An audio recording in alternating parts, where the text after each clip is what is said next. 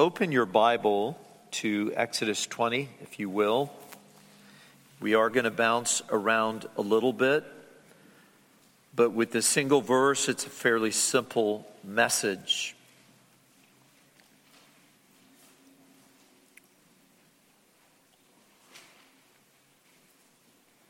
Have you ever thought it would be easy to tell the truth here?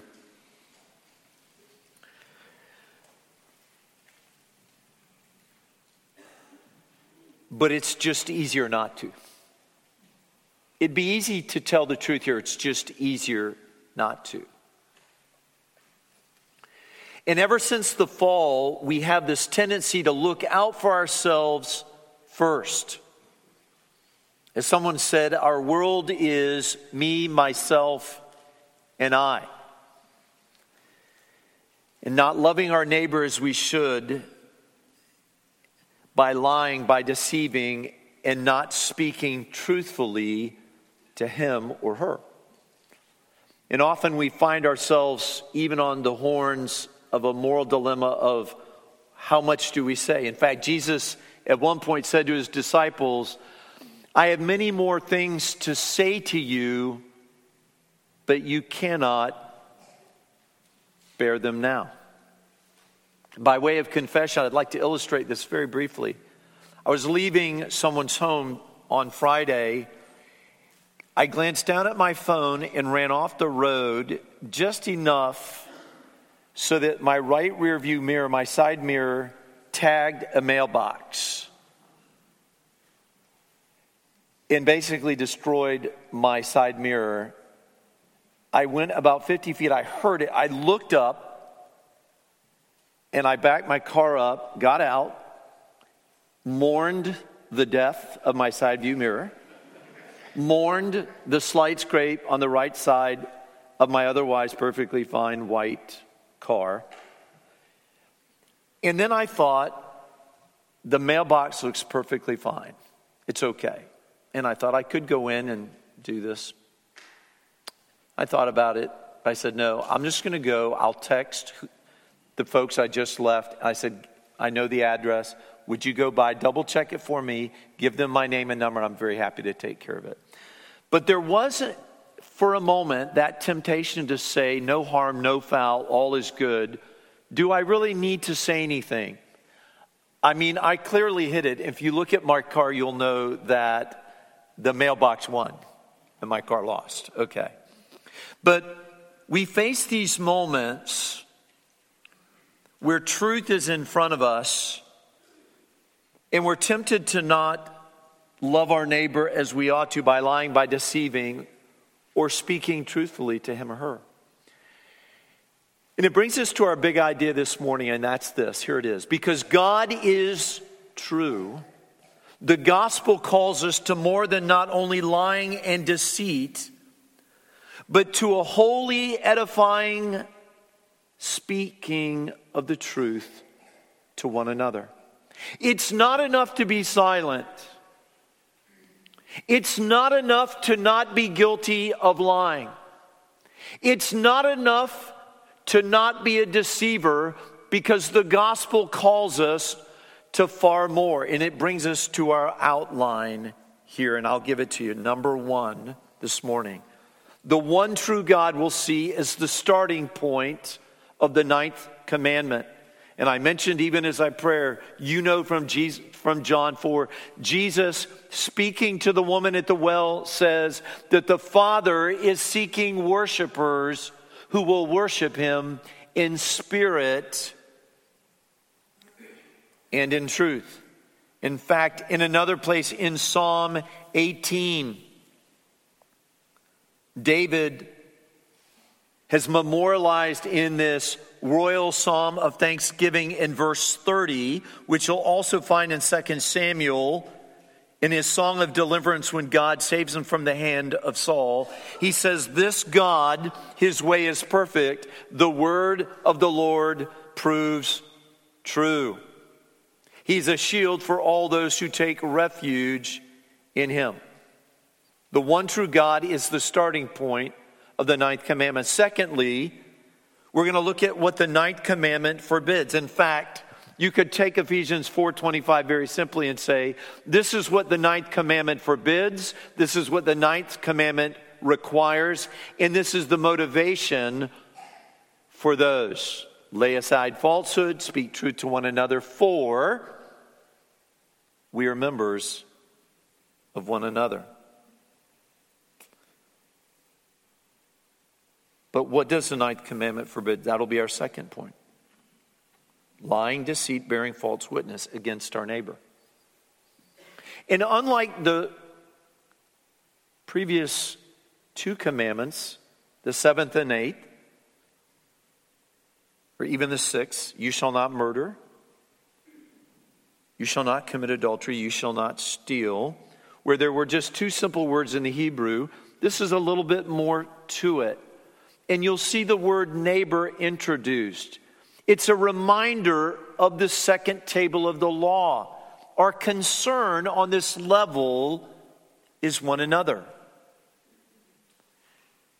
I almost wish we had turned all the chairs in the auditorium for this sermon so that we just looked at each other and understood that this is our purview here. Out of love for God, we must love one another.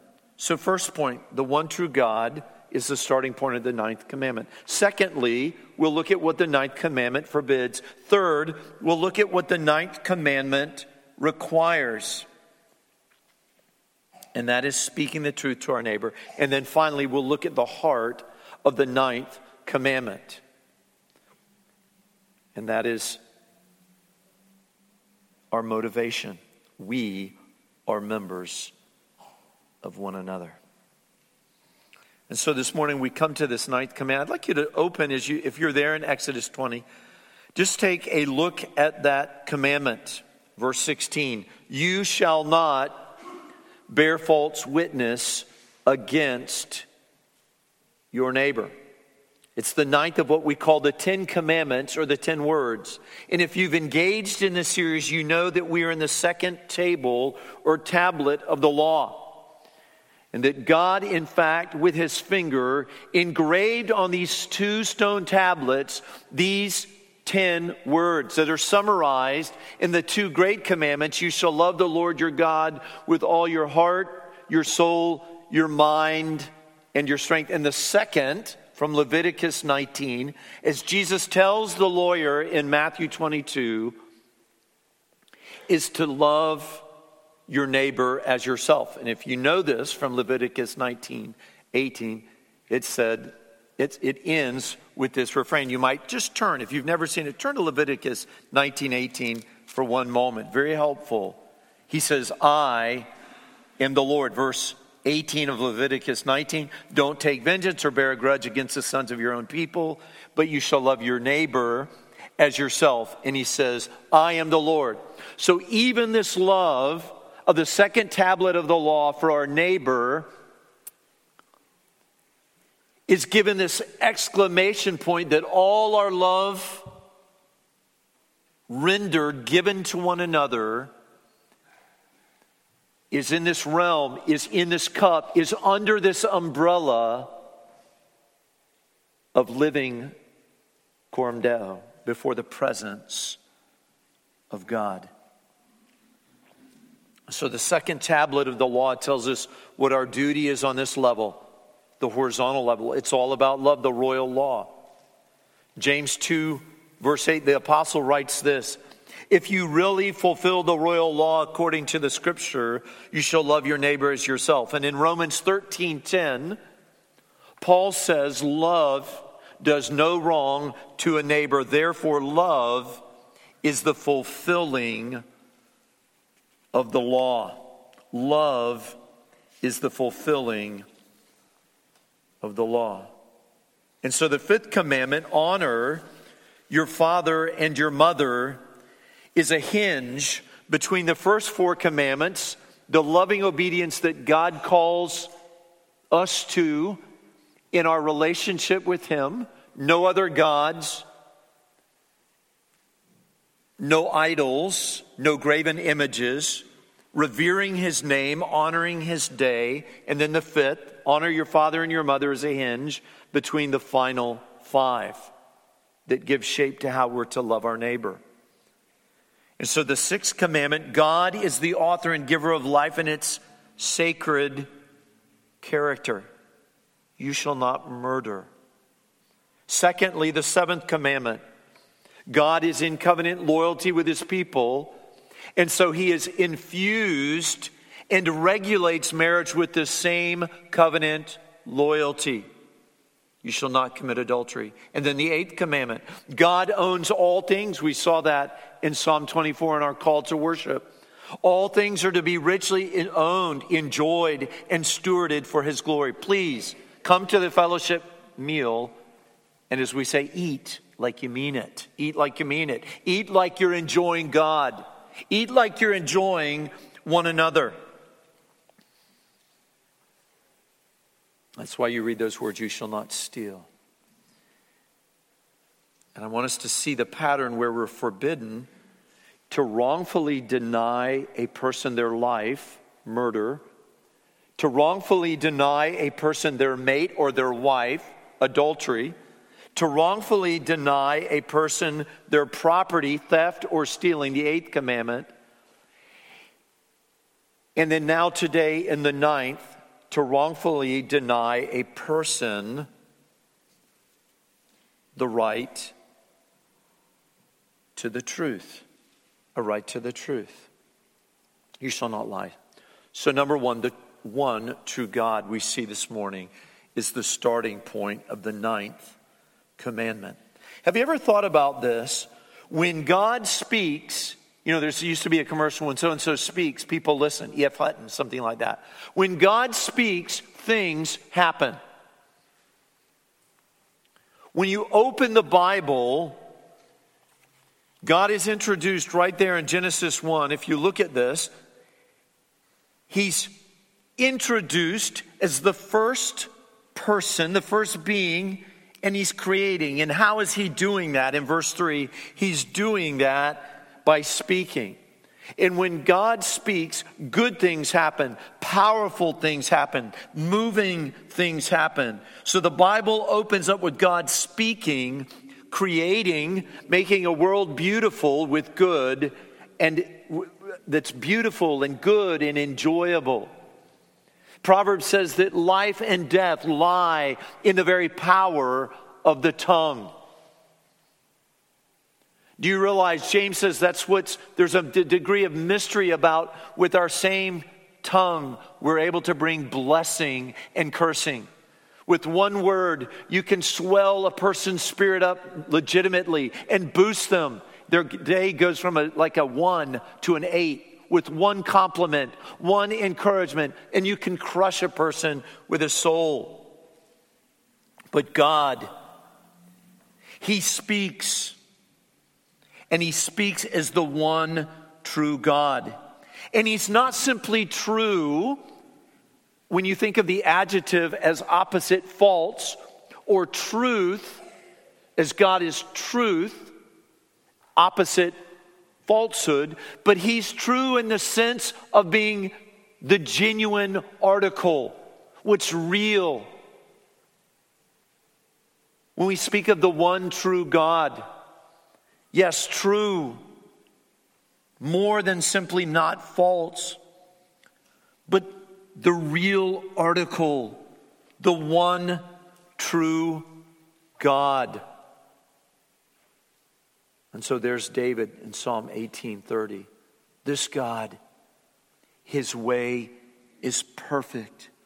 The word of the Lord proves true. He is a shield for all those who take refuge in him. And David's song of deliverance right there in 2 Samuel 22:31. It's those words in 2 Samuel 22 that provide the content for David's royal psalm of thanksgiving in Psalm 18. His way is perfect. The word of the Lord proves true. It is God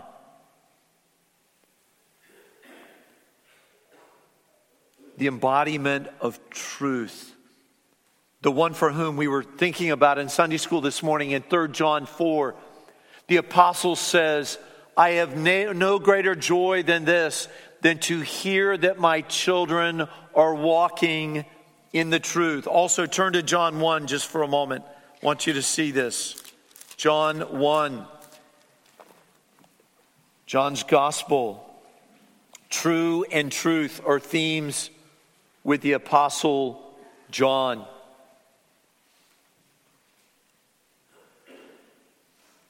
When he says of John that he was not the light, but came to bear witness about the light, he's speaking about what is true. Look there in verse 9. The true light, which gives light to everyone, was coming into the world. Then look at this in verse 14. John says, and the Word became flesh and dwelt among us, and we have seen his glory, glory as of the only Son from the Father, full of grace and truth. And then he goes on to add in verse 16, for from his fullness we have all received grace upon grace, for the law was given through Moses. Grace and truth came through Jesus Christ. He is the only Son from the Father, full of grace and truth. Grace and truth have come from him. He is the one true God, and that is the starting point of the ninth commandment.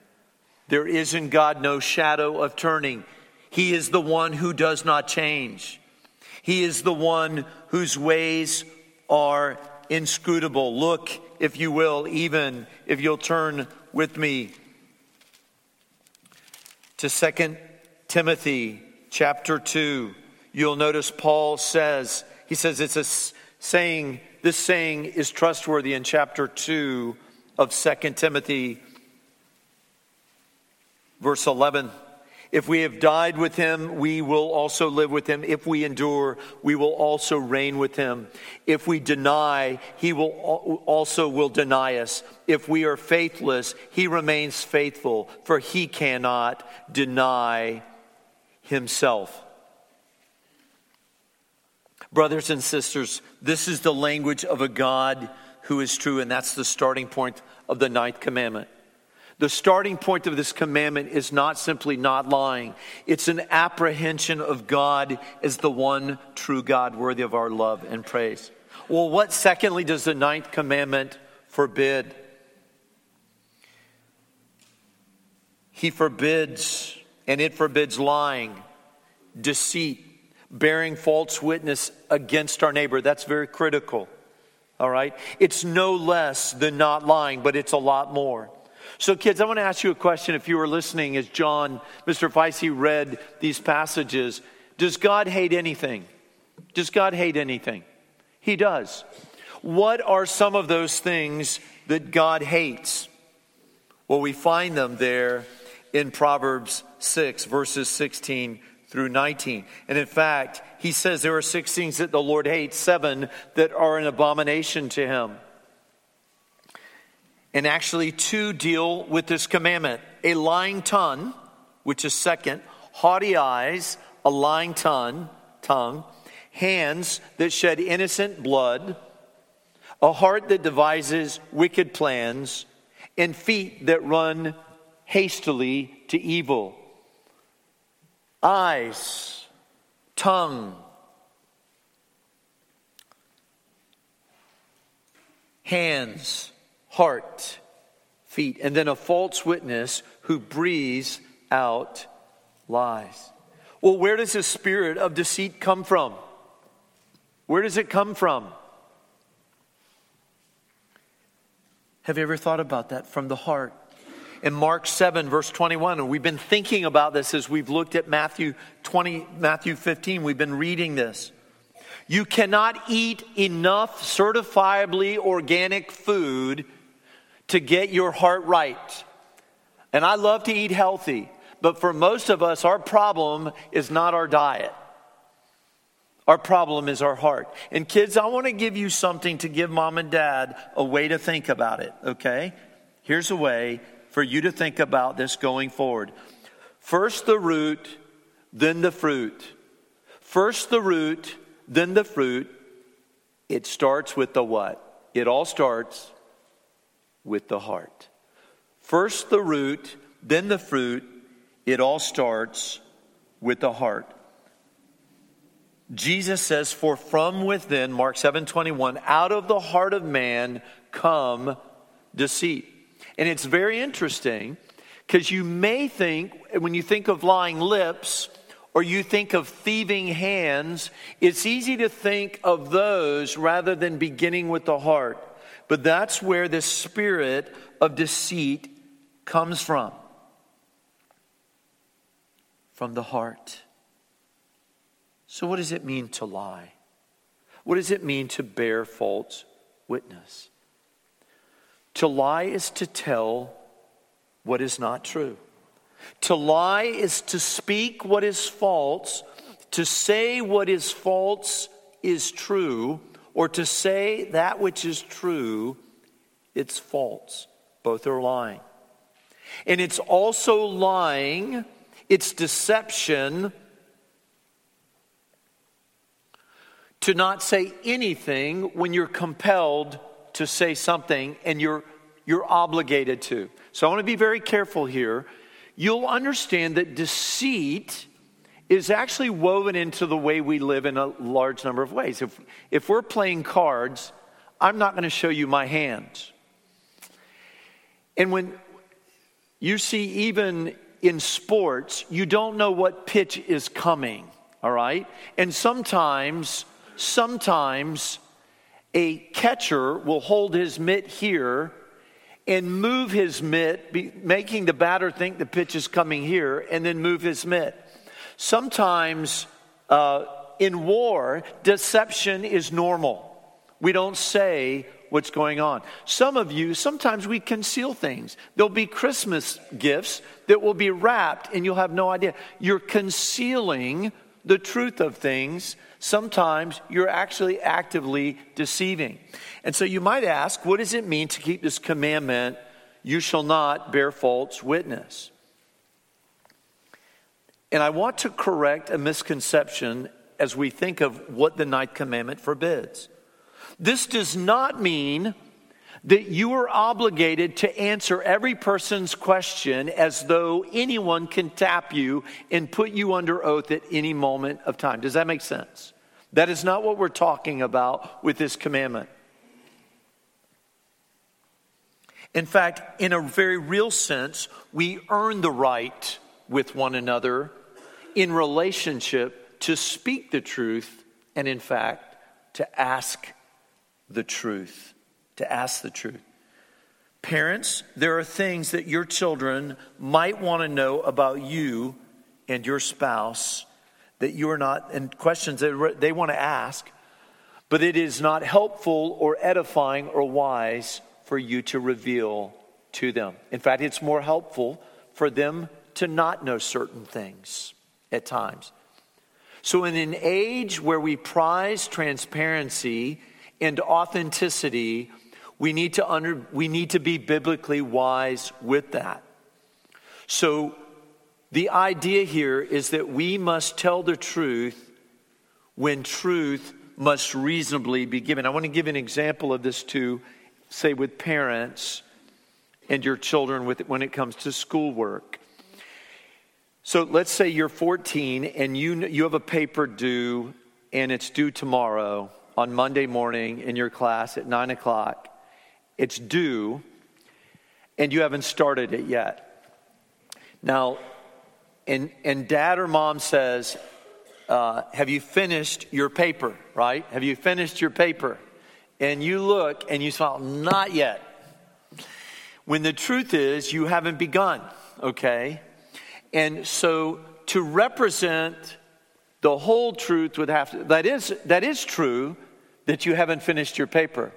But it is in fact more true, maybe even more relevant, that though that paper is due in like 11 hours, you haven't even begun, okay?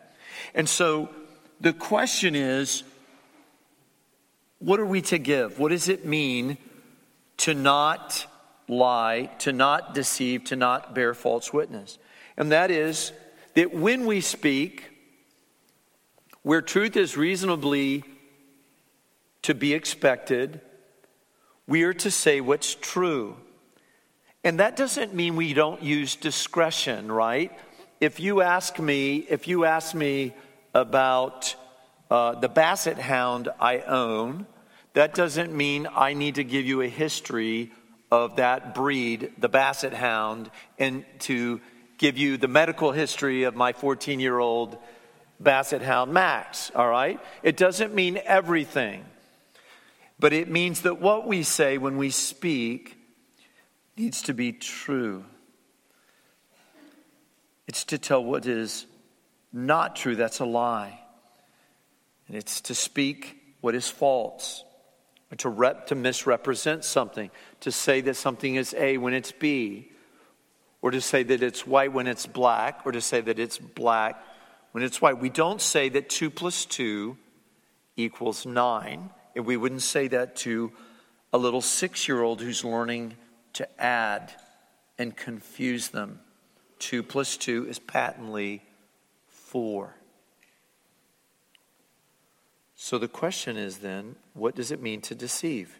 To deceive is to make someone believe something that is not true. And so moms and dads, and even brothers and sisters, let's be careful with sarcasm. Let's be careful in the body with sarcasm with one another. Understand that that can create confusion when you look entirely sincere and say something to someone and they don't have the context to know that you are teasing and being sarcastic. That's not helpful. Like sarcasm is not a spiritual gift in 1 Corinthians 12 or 1 Peter 4. It really isn't. It has very limited returns. And I would caution you, as an application of this commandment, where in effect, when we're using sarcasm, we're saying one thing and we're actually trying to be funny, meaning the other. That can be dangerous and create real discomfort for one another. Let's be thoughtful with that. I want you to think, turn to Ephesians 4, if you will. And like some of these other, so that you'll know, we'll have a second part to this message next Sunday night. So just so you'll be prepared for that. Paul then, and this is the paired passage, having put away falsehood, he says, all right? Therefore, having put away falsehood, which pairs with Exodus 20:16, do not bear false witness.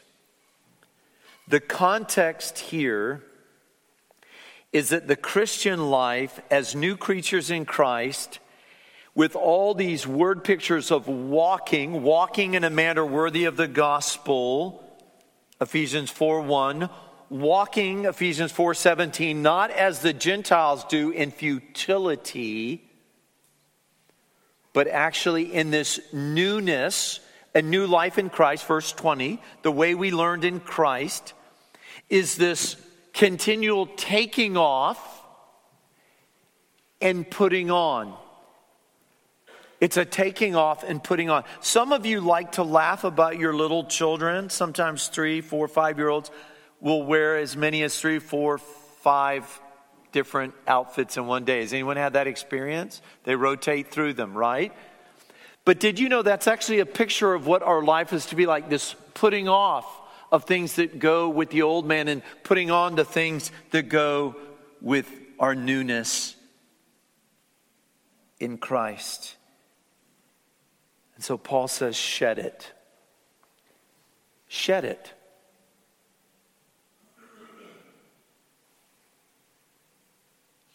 Think about your neighbor. Think about the starting point of the 9th commandment.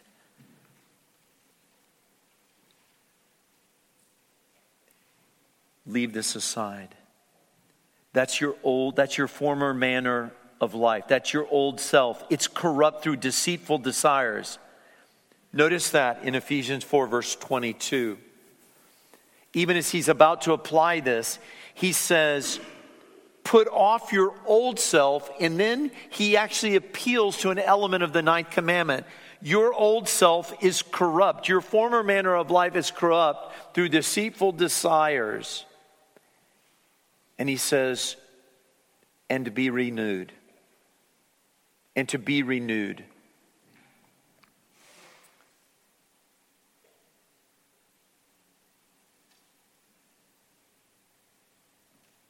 In the spirit of your minds, and put on the new self, created after the likeness of God in true righteousness and holiness. And then the very first area that he applies this is in this area of truth.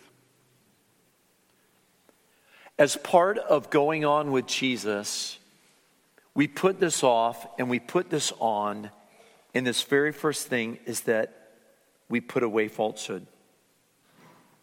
And that's, again, not simply silence and not lying. It's going to be being truth tellers, okay? And he says, speak truth to your neighbor. And there's no doubt he's appealing to Zechariah 8, verse 16. You might turn there just for a moment. Turn the next to last book in the Old Testament, right before Malachi. Chapter 8, verse 16, these are the things that you shall do. And right before this, God is saying, this is the good I'm going to do for you. Now, this is the good you do for your neighbor. Speak the truth to one another. Render in your gates judgments that are true and make for peace. Do not devise evil in your hearts against one another. In love, no false oath. For all these things I hate, declares the Lord. Not surprising after reading Proverbs in chapter 6. But in Ephesians 4 then, what we're forbidden from doing is our lives characterized by falsehood. Lay it, put it away. It's like the garbage. It's like that diaper that needs to get out of the house and into the dumpster. Do you know what I'm talking about? Put it away. Put distance between you and it. In fact, did you remember did you see the language of distance in Proverbs 30? Let me read this to you again. Two things I ask of you, deny them not to me before I die. Remove far from me falsehood and lying. Remove from me falsehood and lying. And then he connects that to give me neither poverty nor riches, so that at the end, verse 9, that I not by my life profane the name of my God. Beware of the temptation to deceit. Why are we tempted to deceive? Do we want to look better? What's at the root of that? Is that we want to look better in the eyes of others? That's why I mentioned the car thing. I wanted you to look at stupidity and what that looked like. Because frankly, in that moment, I'm thinking, what do I need to tell this neighbor? What do I owe? What's Christianly? What does it look like to love my neighbor? Or am I just so embarrassed?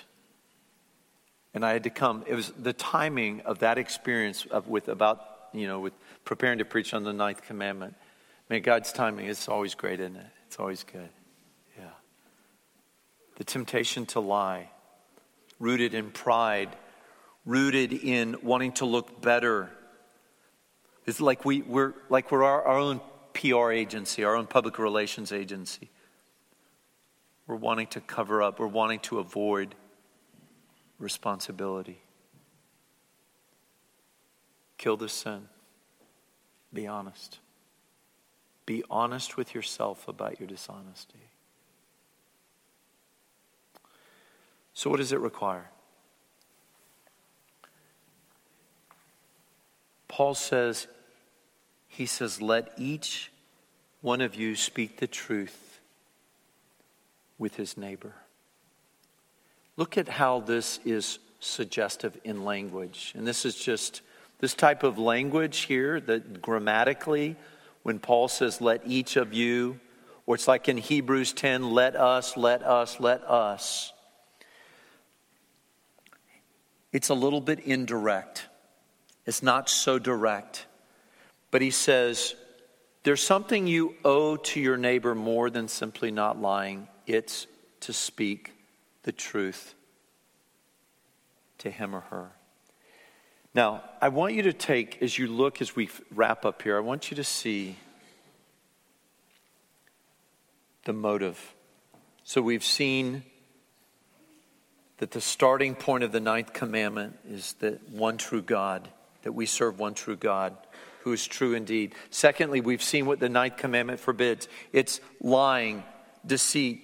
It's bearing false witness against our neighbor. We've looked at what this commandment requires. And I want to spend, before we get to the fourth point, which deals with the motive for we are members of one another, I want us to think about this for a moment.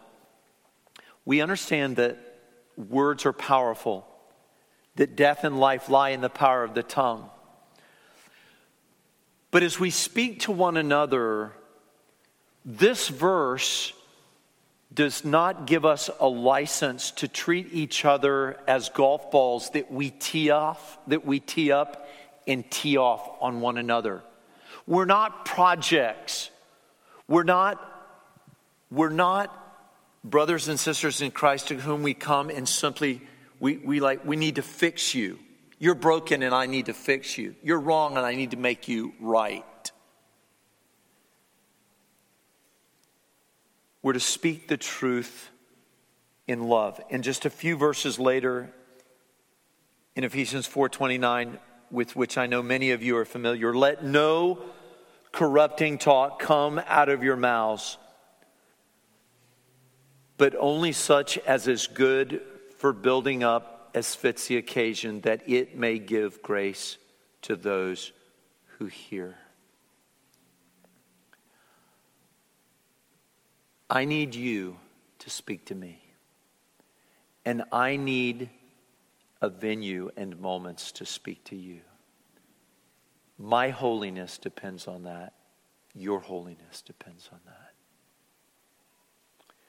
We need one another.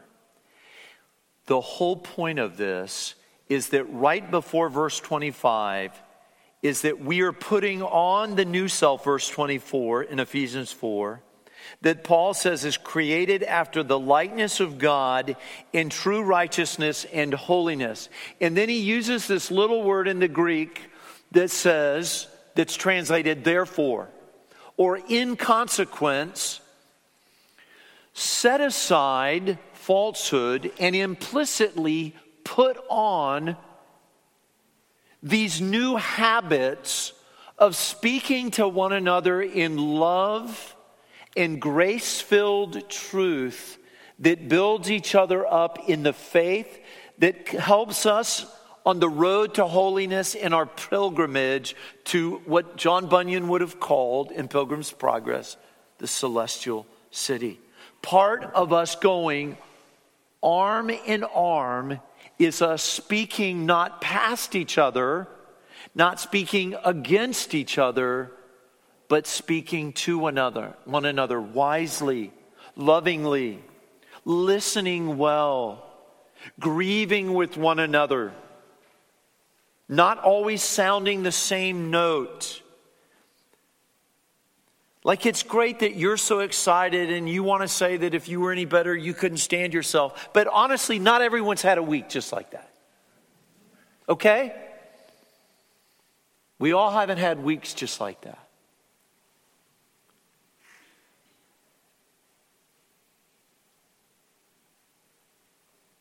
Sometimes it's okay to sit with someone and the only thing you need to talk to them about is the pain they've felt or the joy they've celebrated.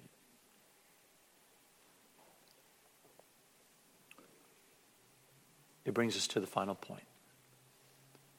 At the heart of this commandment is our motive. What's forbidden is falsehood. What's required is speaking truth to one another. At the heart of this, even as we saw neighbor for the first time in the 10 words in the 9th commandment, and then here in Ephesians 4:25, there's both a reference to Exodus 20:16 and Zechariah 8:16, and doing good to one another, and it's this. Remembers.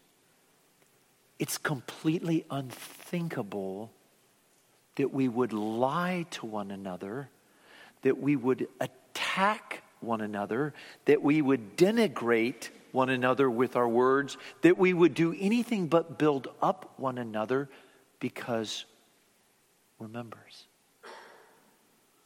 I'm a member with John, and John's a member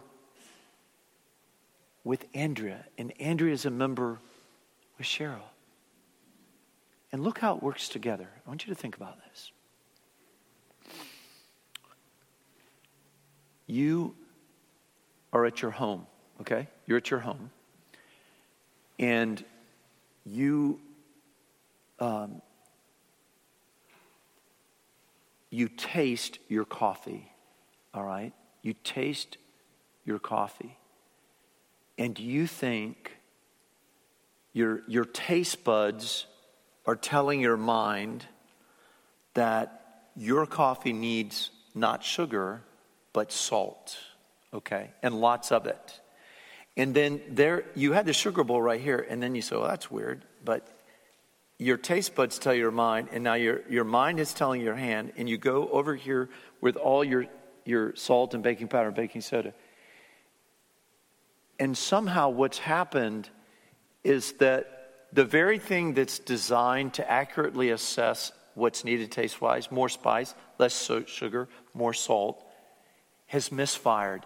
And it's telling your brain, which is telling your hand, and then all of a sudden you're thinking, I think that cup of coffee needs 2 tablespoons of sea salt.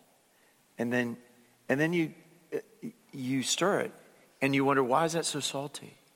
And you've realized that you've had this misfire, you've had this miscommunication, that the members that were supposed to be cooperating together and giving all the right signals have given the wrong signals. Your taste bud, which should be telling you that it's perfectly fine, is saying this coffee is in dire need of salt. And then your mind is receiving that signal to your hand. It's unthinkable. God intends in the body that we understand that we're vitally connected to one another. And the great good that we can do for each other, as God has done good for us, is that we can speak the truth to our neighbor. And it's not a license for unbridled directness or bluntness. It's not. We're to speak the truth in love. Even the Son of God, John says in John 1, came with grace and truth. I want to close with this. I want you to think about the Son. He is the true light. He is the true light as we close.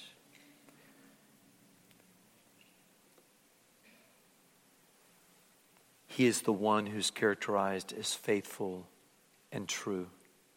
In John 17, as he's praying, he prays in John 17:17 for his disciples. He says, sanctify them in the truth. Your word is truth. As you sent me into the world, so I have sent them into the world. And for their sake, I consecrate myself that they also may be sanctified in truth. There is no truth.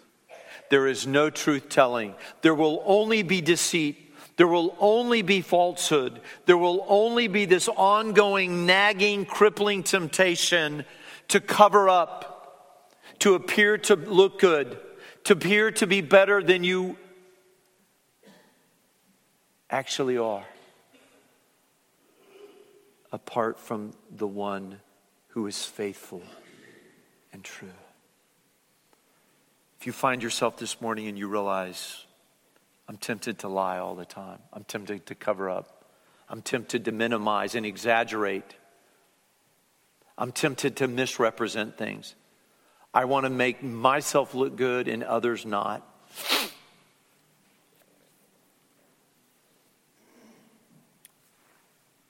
There's a Savior for you. There's a Savior for liars. And he says, come to me. Come to me. I'm a certified Jedi heart surgeon. I'm amazing. And I will take your heart that feels so tempted to lie and misrepresent the truth and use falsehood and even truth against others. And I'll change you. And I'll change you from the inside out. I will do for you what you cannot do for yourself. I'll take out your hard heart and I'll give you a new heart, a living heart, a heart that accords, that is in line with me, the God who is truth, who loves truth, who is true in all his ways. So every sermon has to end with an invitation to come. Come to him. Come to the Lord Jesus.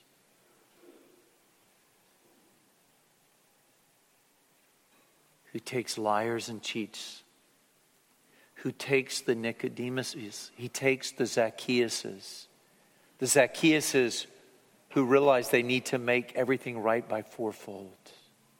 And he says, I'll give you a new heart. And kids, let me say this. You're not excluded. You don't have to be old to become a Christian. You don't have to be old to say, God, I am struggling so bad. I want to lie. I don't want to tell mom and dad the truth. And you can't fool them anyways. He says, come and go to mom and dad and tell them that. Tell them, Mom, Dad, I'm really struggling. I want to say this when I know I should say this. There are things I'm not telling you that I need to. And moms and dads, the application there is give your children the space to be honest with you and don't freak out. Receive them, help them, shepherd them, bring the word to them. He promises to be with us. He is faithful.